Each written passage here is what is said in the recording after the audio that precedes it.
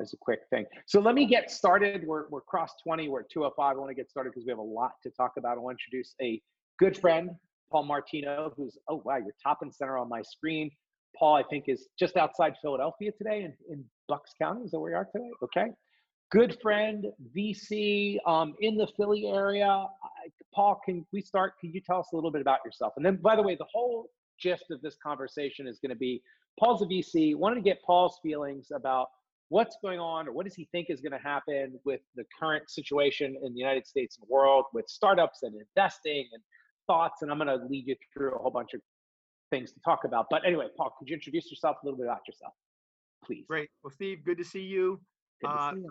I'm born and raised in the Philly suburbs, went to Lehigh and Princeton, not far from where my house is here in Bucks County.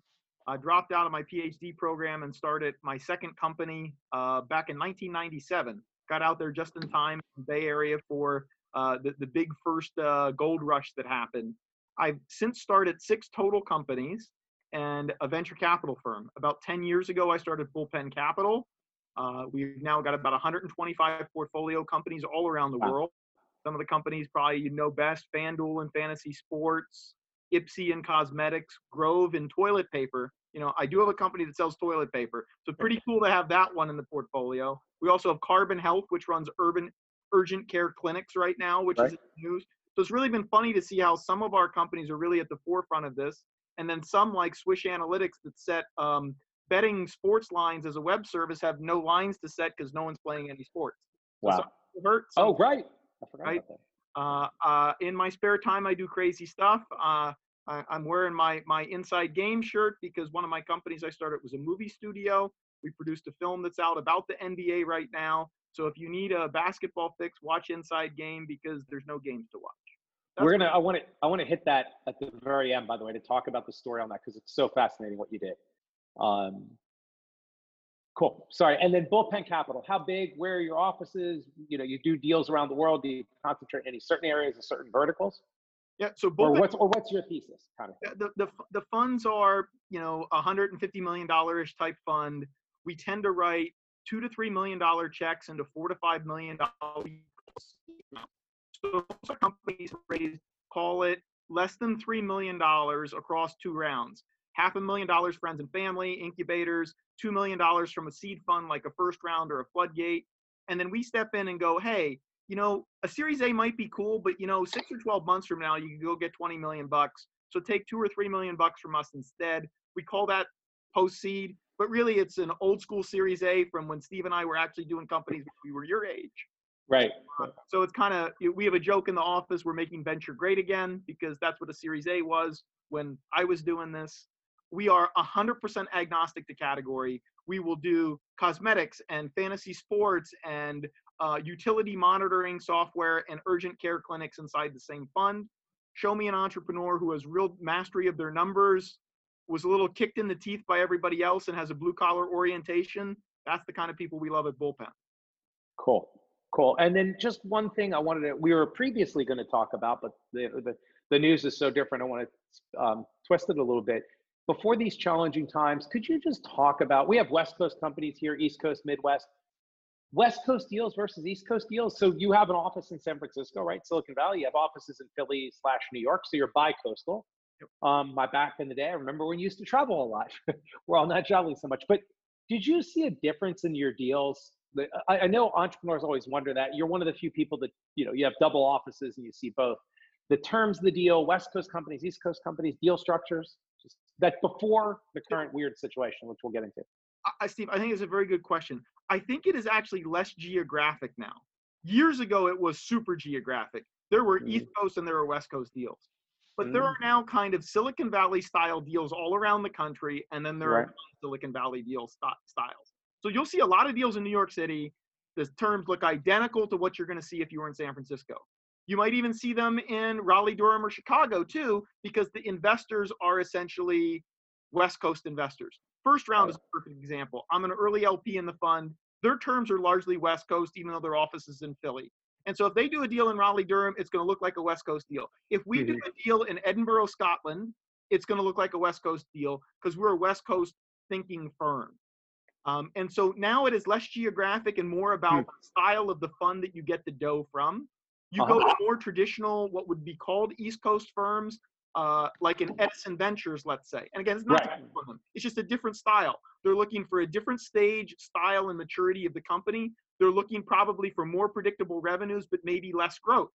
Hmm. West Coast investors are looking for higher growth, maybe less profitability. The East Coast investors, again, with this new phrase, more style than physical geography, are looking Yeah. more for business fundamentals, value, profitability, et cetera.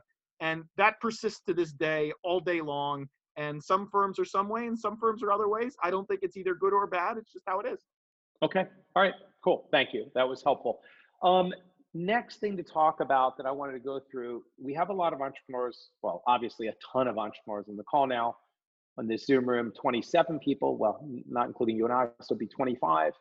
And one of the things I think is really important before we dig down into all of this is I find that most startups and entrepreneurs have no idea how a VC firm works and how a VC makes money. And I think it's really important because I'm going to tie a lot of the comments that you and I are going to talk about, I want to tie all the way back. Could you talk a little bit, if you don't mind? And we won't spend a ton of time on it, but it's fundamental, I think. You said, well, I was an early LP in First Rounds Fund. What's an LP? Where do VCs get their money from? Can you just talk a little bit, if you don't mind, the mechanics of how a VC firm works for a second? Yes. And by the way, Steve, again, a great question. This is something you want to know. By Yeah. the way, I'm going to give you the super, really condensed version because under the covers, the way a venture firm works, corporate organization and tax wise, it's actually one of the most esoteric parts of the tax law. So Right. if you ever really want to know how it works, it's actually a super long conversation.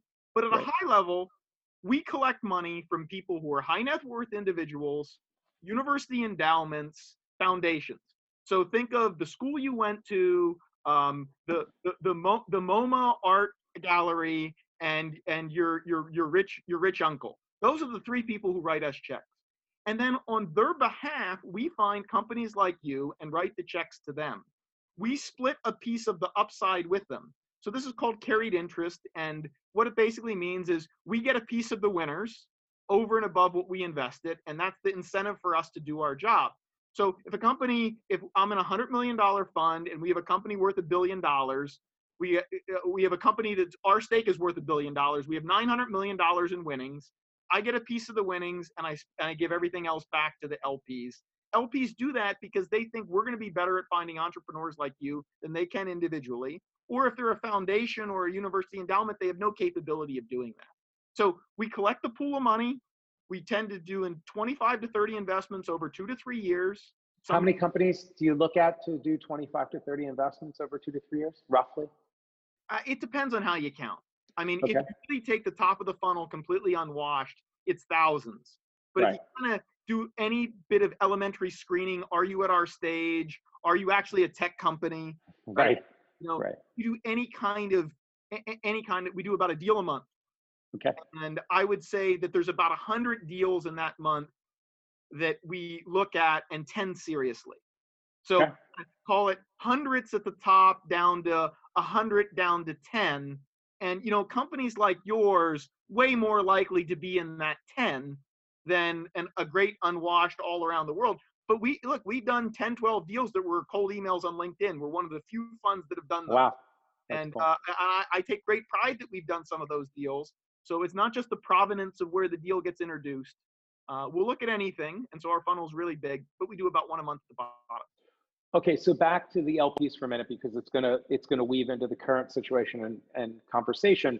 If you have $100 million fund, LPs are writing checks roughly from anywhere from $1 million to $10 million, right? It's, $1 million, 5 million, it depends what your sweet spot is or minimum requirement is. And there's some important things I think everybody on this call needs to know and understand, that especially in the current environment. The LPs do not write checks at moment one to Paul for $100 million. Paul doesn't raise it all at once, right? You get a capital commitment. They say, here's how much I'm going to put in. Funds like DreamIt, funds like Paul's, they do capital calls and say, okay, I need your money. One of the things that we're going to transition a little bit, Paul. This isn't just about bullpen, it's the environment. Given the stock market, given the craziness, there's been bad times in the past where funds go to do LP capital calls and say, okay, it's time for the next capital call for $10 million. And some people come back and say, yeah, I'm not good for it anymore. Do you That's think right. that might happen? So, and if you can re-explain what I just said, because it's really important. If you're going to get a term sheet from a VC, it's a little bit like when you're buying a property and you want to work with a mortgage company that can get you over the line and close the deal. Do you think, can you re-explain what I just said if that wasn't clear? Um, and if that could happen again in this current environment? Guaranteed it's going to happen. The Okay. question is, how widespread will it be? Will it be one or two incalcitrant people who really want to almost take a moral stand? Will it be Hmm. a whole swath of people who will literally have no liquidity because all their other assets are giving them margin calls? Right. And this is where who your LPs are matter. If one of your LPs is a university endowment with $20 billion, you know what? They're going to make their capital call because they got Right. the dough, they got the liquidity.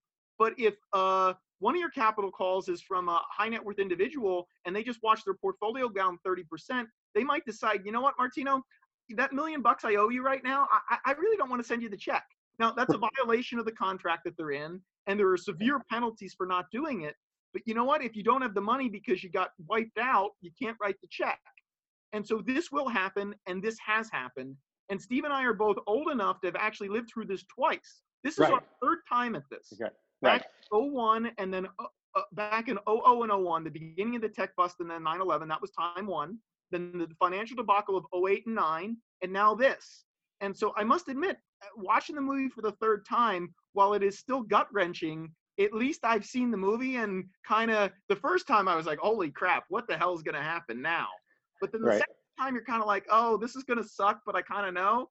And now Right. we're the third time and they're never all the same. But at least at 45 years old, I can say I've seen the movie twice. Hey, Right. Steve, can I echo in Yeah. here? I was at a Yeah. family office in January 2009, Mhm. and I was on the exact end. I had a principal who just said, I don't believe in this fund anymore. We're not making our capital calls. And they took our interest. We walked away from it. And I'd Mhm. also been on situations where I was going out there finding a buyer on the secondary market for our interest in the fund. Mhm. And if you remember '09, you were getting like 30%, 30 cents on the dollar for, the book value of that interest. Thank you. Paul, when we talk about that, right, and it is, and again, just so everybody understands, so if Dream It, and we're fine because the way our base is set up, but if you have a VC fund and they're trying to invest, and remember, and the reason why, by the way, why you don't get all the money, Paul doesn't Dream It, no VC firm wants all the money up front, is because the clock starts ticking. You're measured on opportunity cost, internal rate of return. So if you have that $100 million and it's a 3 or 4 year gestation of the fund, you don't want it in the beginning because it kind of counts against you. It's like, I'm going to ask you for the cash the moment we're going to put it to work. In the meantime, go leave it in your high net worth savings account and let it earn interest before you hand it over to us. Paul, do you think for all the entrepreneurs that are listening, and I don't know this answer, by the way, if they get a term sheet from a VC firm, do they ever need to kind of diligence a little bit to say, who are your LPs? Like, or would a VC firm issue a term sheet if they were worried that they wouldn't be able to get their capital for capital commitments? Any thoughts on that? Boy, you open up a big can of worms there. Sorry. But it is actually very legitimate. So who the firm is, how long they've been in business, and who their LPs are is a completely rational question for your CEOs to ask them. Okay. Hey, Martino, you signed a term sheet with me 2 weeks ago. Are you going to stand by it? Hey, tell me who your top 3 LPs are. You know what? I'm going to answer that question. I don't think I'll answer it here in a broader group. Sure, of course. Ask me those questions. I'm going to tell you that. I'm going to say, look, my 3 biggest LPs are 50% of my fund, and it's this university endowment, and it's this healthcare system, and it's and you know what? I'm pretty sure that there could be a situation where literally the banks are closed and I can't wire you the money, but I don't think I'm going to pull it from you because I decided I'm nervous. Right. By the way, look, and I'll use me as an example. Mm-hmm.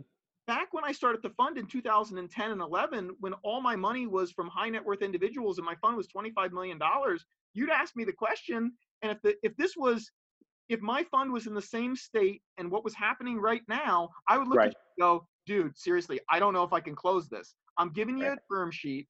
My net worth, I got a $25 million fund with high net worth individuals. If they don't make their capital calls, I'm going to leave you at the altar. I would at least be honest with you, Right. but it's completely rational for you to to kind of diligence who it's from. And obviously, if you get a term sheet from Sequoia, you're going to think real differently than about getting a term sheet from a first-time fund that's a sole GP and 25 million bucks high net worth individuals. Two different worlds.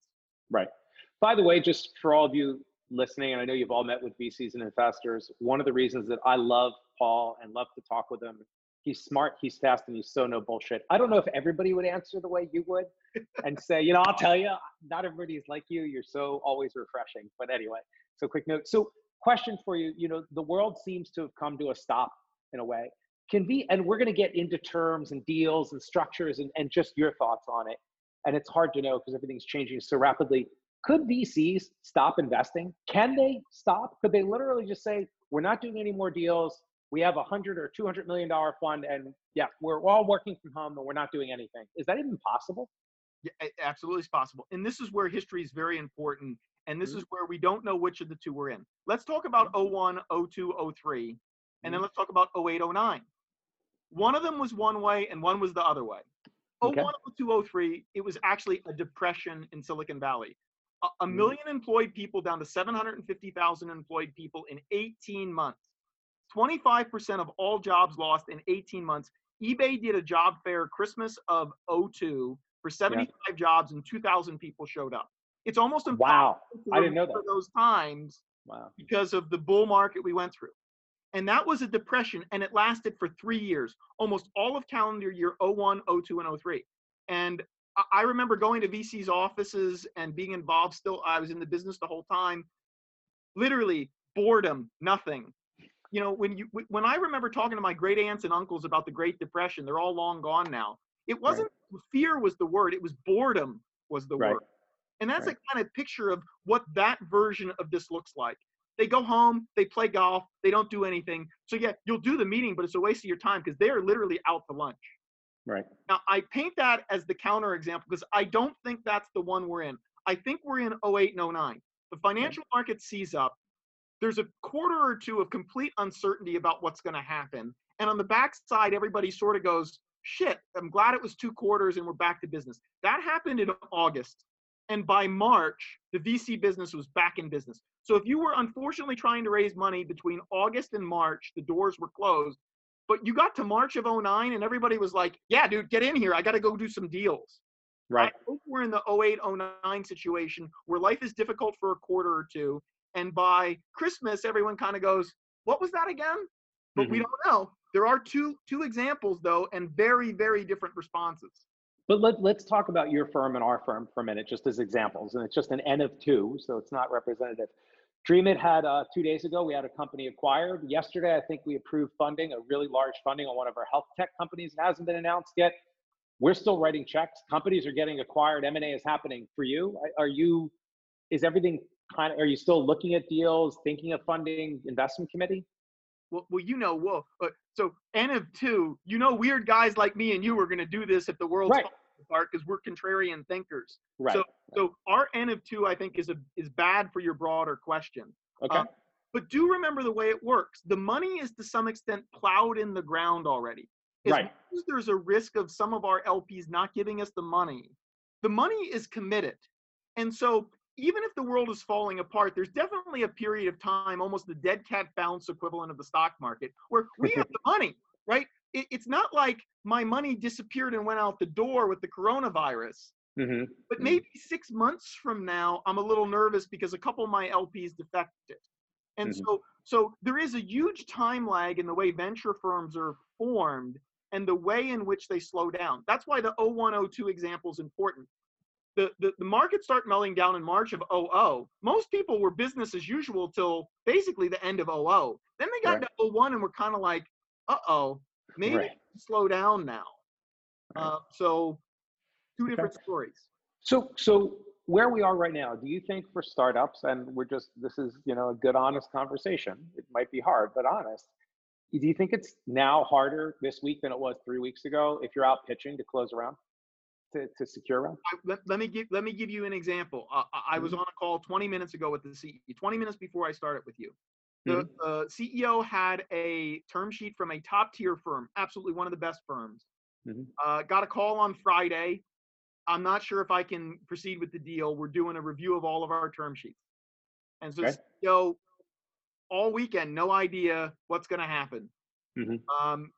Venture firm came back on Monday and said, we're going to honor our term sheet, but we want to do it at a 25% lower price. What do you think?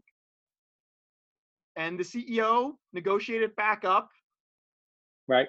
Deal got done at 15% lower than the original price. Mm-hmm. And I think she called me. I think she wanted a sanity check that she did the right thing. I'm like, yeah, that's going to happen. You Right. got a term sheet in this environment from an absolute top tier firm. They retraded the deal a little bit, but at least were respectful, explained it to you, and did it Mm-hmm. within a week. I'll cut you a week of slack in this environment, Sure. but don't tell me come back in a quarter and let's see how things shake out. That's probably I wouldn't cut that firm that slack. Okay. Okay. And it's interesting. A friend of mine was working on a real estate deal and has a piece of property under contract, right? It's like, well, that was the price you were charging a month ago. The world's different. You're not going to complete the project now. And I don't want to pay full retail when the price has to go down by 25%. It just has to. So you start reaching, still interested in the product, but like not at the same price. So let's get into that. Let's talk about. So first of all, if I'm an entrepreneur and I'm pitching a VC and maybe I have a relationship, maybe it's going to be somebody new. What do you think they're going to be drilling me on harder than ever before? I don't, it used to be you have to bring your A game. Now you have to bring your A+ game. What do you think? What are you going to ask if any of these startups got the chance to talk to you? What are you going to hammer on more than you would have 3 weeks ago? And you could say nothing's changed, but I doubt it. Well, no. So two things are going to happen. First, everybody's going to ask a question that's going to annoy the crap out of all of you at some point. So what is your post-corona strategy? Like literally, it will be like go into the room and like pick the person in the room that's going to say that to you and almost like make it a drinking game in your own mind because somebody's okay, so there's 3 people here. I think it's Bob who's going to say it to me. No, it's Susie's going to say it. Because you're going to get that. Everyone's going to know. So what happened? How did you change the plan? That's only a natural question. But I think the real version of it is show me how you're going to survive longer if everything's delayed a couple quarters. That's the version of the question I want to know. By the way, it's what I'm asking all my portfolio CEOs. I'm asking all my portfolio CEOs, hey, what are you doing to get 2 more quarters out of your money? That's the piece of the puzzle I want to care about. And I think you should be prepared to answer those questions. How can your money get you 24 months instead of 16 months? Got it. Steve, yeah, this is Sandy. I just want to underscore what Paul just said.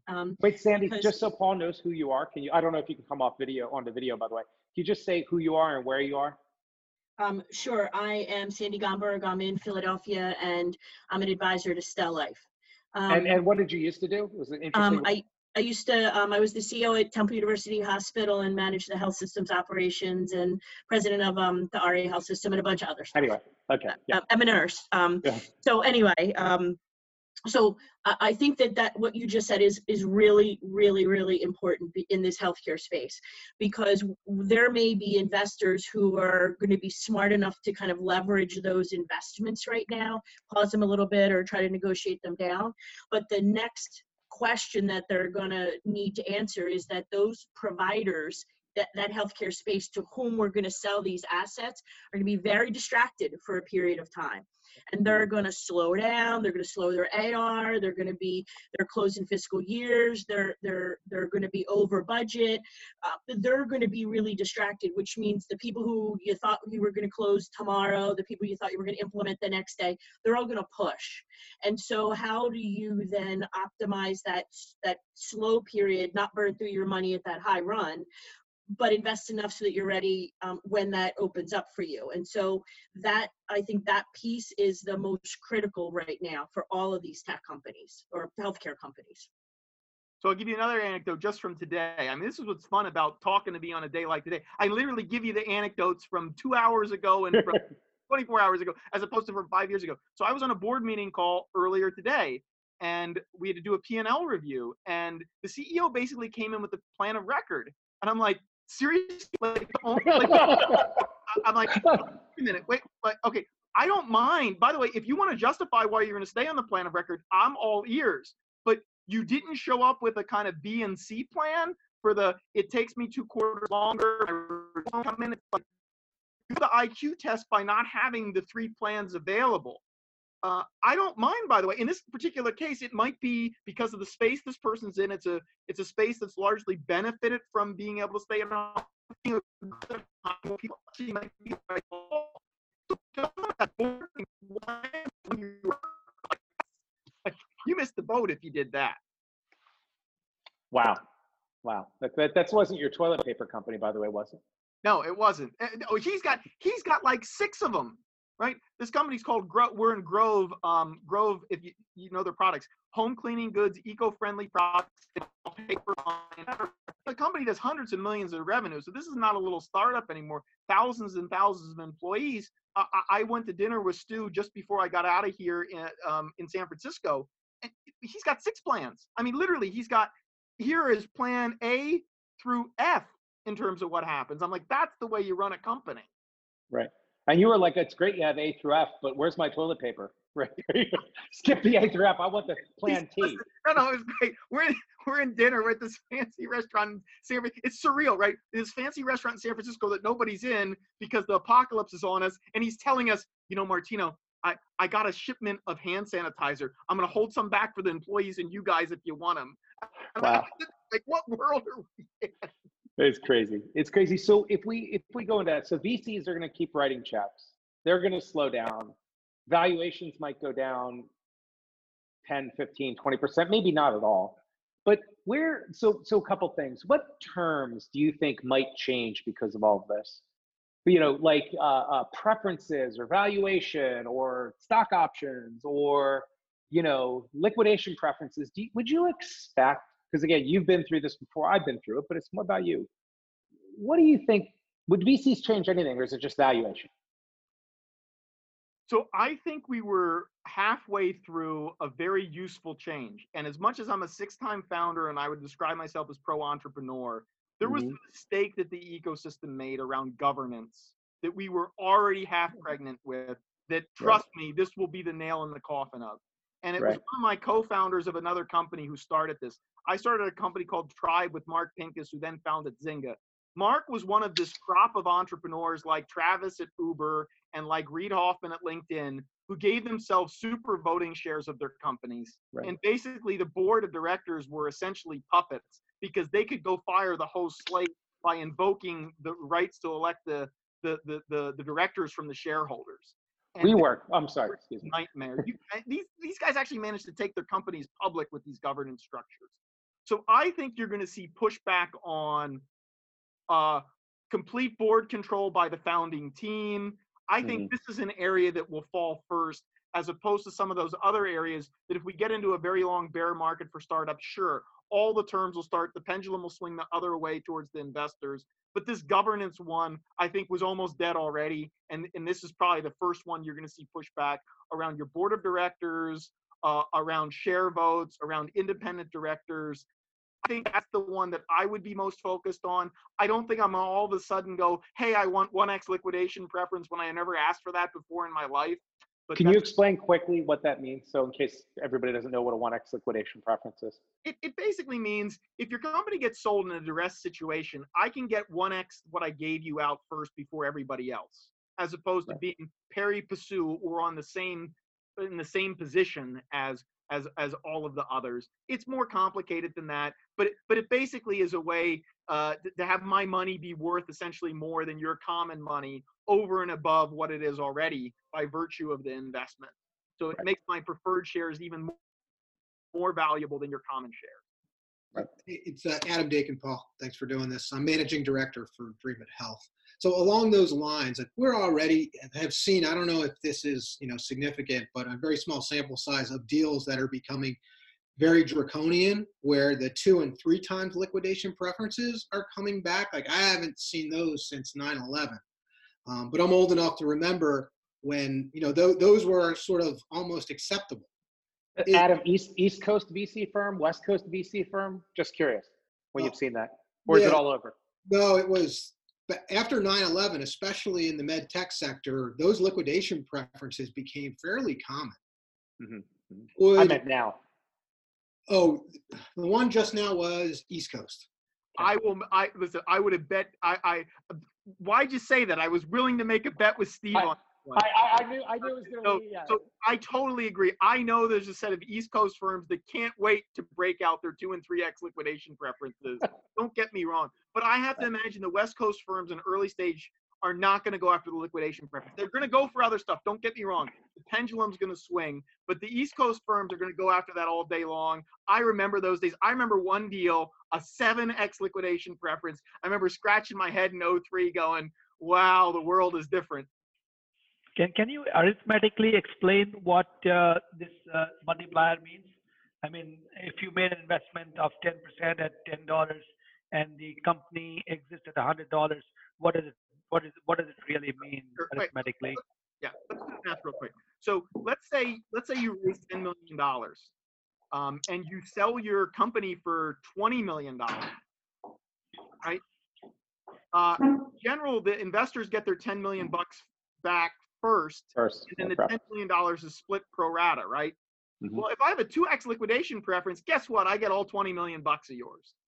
If I have a 5x liquidation, I get all $50 million up to a $50 million acquisition, and now the acquisition is not even in your incentive to go do. That's the rough math of the way that works.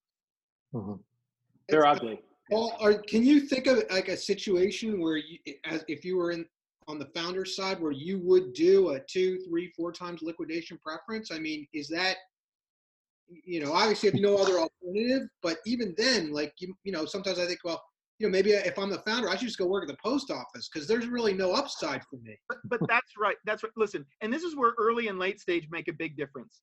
If you're Stuart Grove and he was stuck, Stu is not in the situation, so I want to make that very clear. He's in a great spot. The company's kicking butt, sells toilet paper. If him at a 300-400 million in revenue at $1 billion. By the way, he's not kicking butt. He's what? Never mind. I won't. Okay. He's enabling butts to be washed. This is great. There you go. Great. Very good point, Steve. Yeah. So if he's in a spot where he needs $100 million and the only way he can get it is with a 2 or 3x liquidation preference, guess what? He's going to do that. But if you're an early stage startup like most of the companies here, and you're raising $2 million and it's a $6 million pre or an $8 million pre, any VC who's going to ask for a 2 or 3x liquidation preference is so out of alignment with you as a founder that I don't know why that VC is in that business. So I think there'll be a huge bifurcation on these draconian terms for not just East and West Coast style investors, but late stage versus early stage investors. Because if I'm an early stage investor writing you a $2 million seed check, I'm in the boat with you, right? I'm not KKR giving you $100 million mezzanine financing where I'm going to structure the crap out of it. Just really different investors. Can you, just does that, yeah, go ahead. For Paul. So if I am an early stage company and I'm contemplating this sort of draconian liquidation preferences, is that going to survive the next, is my Series B investor going to renegotiate that, or are they just going to structure their deal to take advantage of it? Now, so that's why you never want to do it. The next person looks at the sheet and goes, well, I'll do what the last guy did. And that's why something like multiple liquidation preference is a pain in the butt. So using my data set as an example, we almost never see it because I'm a post-seed investor, and the round in front of me was a seed, almost always done by someone, even if they have a East Coast address with a West Coast style. But if I see a multiple liquidation preference in front of me, say even a 1x, I sit there and I go, no liquidation preference. I fix it because I know the guy after me is gonna be on me. Right. I don't think I would change my behavior in a new environment post-corona because the next guy's going to hammer me more. You got to understand, people like me and Steve and the people on this call, I really mean this. We're on your team. We're early stage investors. And once the company gets sold, our stock looks way more like your common than the late stage investor. And on my late stage boards, I'm on the side of the CEO because my stock is almost the same as him or hers. And the late stage structured stock that's the person I'm worried about washing me out or paying to play or all these scary words you're going to hear about. No point in explaining them. But the late stage investor can hammer us. I get just as hammered by it as you do. So me fixing it in my round if something dumb happened in front of me is in my interest because I'm going to be rowing my boat in the same direction as you are for a long time. And once the big funds show up, you're going to really see. I have been asked to stay on boards many times because they want to balance out the late stage investor's point of view because they know I'm going to think like the CEO. So there's a real bifurcation that happens once you get to a certain size here. By the way, for all of you that just heard Paul on that statement in soliloquy, which was beautiful, you'll hear us talk about, you hear people talk about, really be careful who your board members are. You want people like Paul. Look at how, I mean, you can't help yourself because you are who you are, which is wonderful. It's why you're a great board member, a great investor. Not everybody is like you, right? How many board meetings you've been to with early stage investors that are trying to screw people over? And it's all about, you know, how much money am I going to make versus just having a little different approach and attitude. But that's right. But the ecosystem is changing. And as much as I thank you for the compliment, Steve, there are more and more people who look like me and you and Phil Black from True and Mike Maples from a Floodgate and Josh Koppelman from First Round, who are multi-time founders who really still, even if we run firms, our brain is wired like an entrepreneur. Listen, I tell my LPs this, and I know I'm an outlier on this, but you'll know who are people like me and Steve and Josh and people who are not. I tell my LPs, the day you introduce me as the managing director of a fund, I quit. The day you introduce me as the CEO of an innovative startup in the venture space, I'll keep my job. And so you're going to know immediately who you're talking to. There's no hiding in a face-to-face or video conference meeting if you're dealing with a me or a Steve or someone who's a finance weenie who decided investing in early stage startups would be fun. Right. Okay, that was great. Let's, if that answers your question, Adam, there was one other thing I wanted to kind of segue into. Is there any type, there's two different types of deals I want to talk about, but do you think anything is going to be more impacted or less if somebody is raising, or even the optics of it, I'm raising my seed plus, my Series A, my Series B, I'm doing a bridge round. Given the current situation, if you're pre-seed, do you think any of those are going to be more difficult right now? And then if I'm a startup, is there something I can do about it just by changing the optics on the round or what I'm trying to do? If that question made sense. So my experience historically has been the further you are away from liquidity, the more slack you get on your question. So if you're really, to some extent, once the meteorite hits, if you're two kids in a bedroom trying to start the company, you are multiple steps away from where the meteorite actually hit you. And the smart investors are actually going to know that they now need to plant more early stage seeds so that when the meteorite lifts and the fog comes out, I have companies that are positioned to pounce. It's the middle-aged startups and the later stage startups that really get hammered way worse than the early stage startups. And so I think if you're pre-seed, seed, post-seed, I think you're going to be inoculated from this for at least a period of time. Now, if this persists for 12 months, 16 months, then it'll come down for you too. Don't get me wrong. But if this really is 2 quarters the way 08 and 9 were, you know what? You might not honestly see any difference if you're a pre-seed stage company. Okay. If I came to you, Paul, and I said, hi, I'm Steve, I'm calling, and I'm looking to raise a bridge round, and I use that expression. Any difference, any optics on that? I have thoughts, and I don't want to pollute you with my thoughts just yet, but I'm raising a bridge. So I'm gonna try and stay calm on that question. Because in the early days of my fund, people thought that's what we did. We called them post-seed, small A's. They'd show up. I need 3 months of money to get past the customer contract. And we're like, a post-seed round is not a bridge. I actually wrote an article on TechCrunch. A post-seed round is not a bridge. Okay. You do yourselves no favors when you call it a bridge, even if what it is. Why am I passionate about this topic? I actually do encourage you to read the article. It's actually, it explains. We'll find it. We'll post it in our Slack channel. Okay. Yep, I'll do it now. A bridge is only something an insider who is around your company has incentive to be in. A small top-up or post-seed round is something a new investor has incentive to be in. If you're 6 months away from your big customer launch and Corona hit you, and you're a promising company, your existing investors are pot committed to your company. They have every incentive to give you an incremental couple dollars to get you past the big thing. But a new investor essentially has no incentive to do so. So pitching a new investor on a bridge is never a good idea under any circumstance. A strategic investor or a customer or an existing investor, absolutely pitch them on your bridge because they need you to be in business. But me, as a de novo new investor, have no incentive to come into your bridge. So don't go into any new investor's office and ask for a bridge. Okay. Hold on 1 second. I'm just posting it in Slack. And I just posted your article in the Slack thing. I thought I did. S20 cohort all pissed. Steve, I beat you Yeah, to we got it. it. Just for Okay, everyone all that's right. interested, I put it in Sorry. the all vertical I channel. Okay, I deleted it. You got it. Okay. All right, cool. So, and Paul, by the way, the way we look at it is when somebody says, I'm doing a bridge round, just optics, right? I learned this from Josh. Josh always said, well, I'm raising my A. Really, is it an A? Like, never burn a letter, right? Because if you go forward, you can't go back. Be really careful on the words that you use. Anyway, for bridge round, what I've always learned, and we kind of talk to people, it's a bridge to where? Like, is it a bridge or is it a pier that you just walk off and you drop into the water? Like, it's a bridge to what? It's a bridge to what next fundable milestone? And I see 90% of entrepreneurs, it's a bridge to nowhere. And it's a horrible term. And like you said, it's insiders that are almost trying to protect their existing investment and just want better terms. So, okay.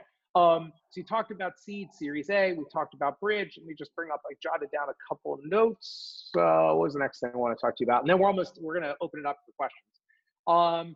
Terms change, bridge rounds, investment timelines. Do you think anything changes? Because usually, most startups don't go public, they get acquired. Do you think things will change because of this? That the gestation period when a VC investor will look for 5 or 7 or 8 years, do you think anything changes where, is it 8 or 9 years away now? Does any of that dynamic come into play? I don't have an answer. I was just kind of thinking about it myself.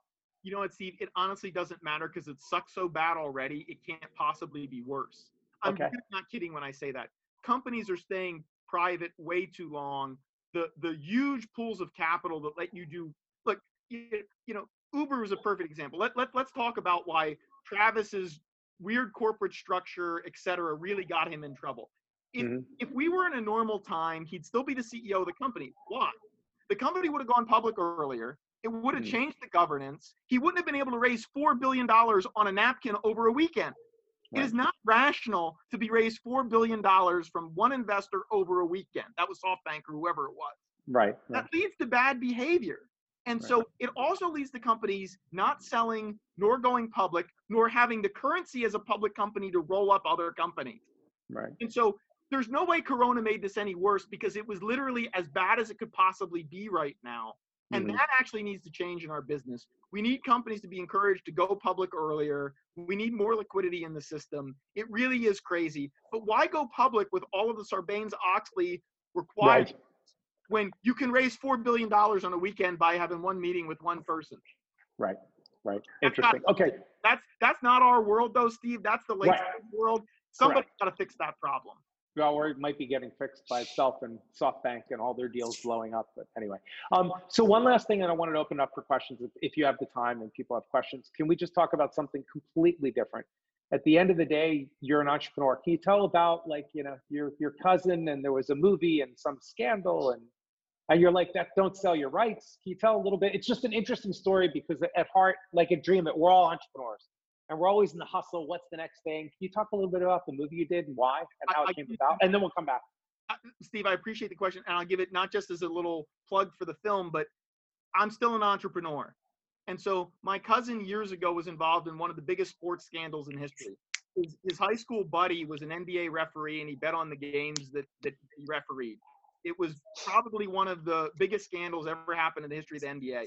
My cousin called me up one day when he got out of jail. Yes, he went to jail for this. And he says, Paulie, you're the only respectable business guy I know. Can you help me have a life rights deal? Of course, he would talk that way because Tommy Martino is my cousin and he would talk that way. And I said, yeah, I'll help you. And, I just bought his life rights almost on a lark. And months went by and I ran into a producer. And I said, wait a minute. I know people at NBC and Comcast. Wait a minute. I've done deals with Hollywood. And, the next thing I knew, I had this Rolodex from having been a venture person for 6-8 years and having started 6 companies. I was like, you know what? I know how to make this movie. And it was a really exciting moment. It's like the moment you all have when you started your companies. At some point, I realized I actually knew what I was doing. I hired the people. I raised the money. We got the script done. And the film came out in theaters November 1st. It's been on video demand since February. And you'll probably see a lot more of it over the next couple months because there are no NBA games to watch. And as an entrepreneur, I'm waiting for a lucky break. And this is actually my lucky break. We're in negotiations with some of the big networks now because they have no NBA content. And I got a cool movie about one of the biggest sports stories in history. And you know what? That's what you wait for as an entrepreneur. And the day I feel like a fund manager, I promise you I'm quitting. What All right, it's a digital network? What digital network is it on? I've been trying to find it. Get it anyway. It's on Amazon. It's on Vudu. It's on DirecTV. It's on And Paul, what's it called again? Inside Game. Game. Inside Game. Fine. Thank you. And Paul, jokes aside, I went to Cardinal Howard right outside of Philadelphia, and he's our most famous alumni now. That's awesome. Nice, Yeah. nice, Terry. Love it. It's so cool. That's so cool. I have a two-part question if you're opening up to questions. He is. Anything about the NBA and basketball, nothing about venture. No, go ahead. AJ, just say maybe where you're from and name your company real quick. Okay, Ajay Jotwani, AJ, and my company is I2 Chain. We secure identity and information, the two most valuable assets for any enterprise, and we can help you with some of your copyright stuff as well. And where are if you in the world? We are in San Francisco Bay Area, right in the heart of where perhaps Corona started in the US, right? But hopefully this is also the place where the solution for Corona will come out from as well. There you go. Cool. All right. And Cool. your question. Question. So how you're an early investor, right, Paul? And how many companies meet their first year numbers after your investment? And I have a two-part question, but first, if you would answer that. So it's almost none, but it's funny because the ones that do triple their numbers. So it really is funny. So when you say you'll never hit your plan, my experience is you almost never hit your plan. So a company comes in and says, I'm going to grow at 3x year over year. That company either comes in and does 5 or 6 the next year, or they do 1.5 to 2 or 0. Mhm. So my experience is you're always high. You're never higher. You're never right. And there's a big difference on the consumer versus the enterprise sides. My enterprise companies surprise me to the downside more often, and my consumer companies surprise me to the upside more often. It doesn't mean in the long run those companies are better or worse, but there are different sales effects to a direct-to-consumer company than an enterprise company. And I like my consumer investments because I always look smarter faster, but the enterprise ones you look smarter later. Cool. Okay. And that brings me to the second part. If most of your enterprise customers do not meet their first time numbers, would you still prefer your CEOs to come out with numbers that break the boundaries, or publish to break the boundaries, or be conservative in their thought process? What is your preference from CEOs? So You know the stuff. I mean, you've seen hundreds of companies. What is your preference? So big asterisk. I'll give you my preference, but I'm a weird cat on this. When you show up and show me your 2023 sales projection, you almost failed your IQ test if you came into my office, because I don't even believe your 2021 plan, let alone your Now, a lot of other venture firms, they show me your 2023 sales projection so I can know you can be a $100 million company. I think that's all a load of BS. Show me you can go from $500,000 this year to $3 million next year, and maybe we can have a conversation. So I am super short-term focused on the operational needs of your company to be able to hit a 12-month plan. I am in a very small minority in this business, though. Most of them want to see how big is it? How big is the TAM? I want to get in there and go, you got one salesperson, you got to go to 4. How in the world are you going to do that? What's the efficiencies of one salesperson you got? If you hire the wrong 2 salespeople, you end up with $2 million instead of $4 million, And so I'm right in the weeds on that, and probably a huge outlier on that question. Thank you. Love your responses, Paul, and that reflects back to your first statement of why you require a blue-collared CEOs. But I really respect and love your responses. Yes, Thank you. he likes them. Other questions? Yeah, See a I'll bunch- ask a question. Yeah. Hey, Paul, it's Peter from MedHatch. We met about 2 years ago, I think. Thanks for the mail today. Oh, yeah. I saw you're on the schedule. I'm like, I got to reach out to them. So, And remind them where you are in the world. oh, yeah, we're in Hoboken. So, you did a lot of the filming up there last time we talked. Yeah, we still have to have some sandwiches the next time you're here, though. Right. So, what do you feel? So this is a situation like we were past year, we've been growing at a decent clip, right? Investors, so often investors are looking at like the past 12 months. What was your 2017? What was your 2018, 2019, right? And we had this, we launched product mid-year 2018. right? So from mid-year 2018, we're at 1.2 million in revenue. We doubled really fast to 2.2, 2.4 by the end of the year, so in half the year. Then we had to go through all these deployments. It's actually something that you guys actually expected. Hey, you got all these new customers. How are you going to be able to deploy them so quickly? So then 2019, right, we hit 3.6 in booked ARR, right? So we still got that growth, but you know, when a company comes to you early on and says, hey, we're going to do this next year, that's assuming we have the ability to hire those 4 sales reps. Yes. Like, what do you expect from when they don't have the ability to hire those 4 sales reps? Do you obviously expect progress, but how much do you expect them to hit that same number without raising the capital? So Peter, you know this better than most because we actually did essentially this exercise with you. You know, Yep. we literally, I want to see your Excel spreadsheet. Peter, your plan says you're hiring 12 salespeople this year. Okay, IQ points off for that. You can only hire, right? Because you know, every once in a while I'll see companies 12 people. I'll be 72 people at the end of the year. I'm like, have you seen? Now it might be different post-corona. Hiring might get easier, but Right. Yeah. what company have you seen go from 12 people to 72 people in the current hiring environment? So my question back to you is not what will the growth rate be with the people? It's how realistic do I gauge your plan to be? And how much have you passed my IQ test for knowing how to operate your company over the next 12 months? Interesting. And so you show up, you say, I know, Paul, I need to hire 4 salespeople. I think I can hire 4 salespeople. The first 2 I'm going to onboard in the first quarter. The second 2 I'll onboard in the third quarter. And I think I get sales efficiency come Q4. But you know what? Maybe I only grow 2x because my other 2 people really aren't fully onboarded. That's the conversation I want to have with you. Will that growth rate be exciting enough to me or not is almost irrelevant to you passing the I know how to run my company piece of the discussion and instilling in me confidence that you know what you're actually going to go do with my money over the next 12 months. Pretty interesting. And Peter, just, you know, I was on with the Dream the Company a little earlier today, and we kind of started to go through this exercise. You know, 10 months from now, we want to be doing $100,000 a month of MRR. Great. And you're doing nothing today. So back that down for me. What's your average contract value? What's the gestation period? What's the trial? How many salespeople? Bring it all the way back. And when you go through Dream It, you have to do that, because if you're getting in front of the Pauls of the world, my favorite expression is don't bullshit a bullshitter, right? Because VCs are great at bullshitting, but don't give it to them, because they'll take you straight down to the mat. Like, cool, my numbers are conservative. Yeah, sure they are. Great. Walk me through it. How are you going to achieve that? You know, that's the best compliment I've gotten all year. When you call me a bullshitter, that's when I know we're on the same page. Good work, Steve.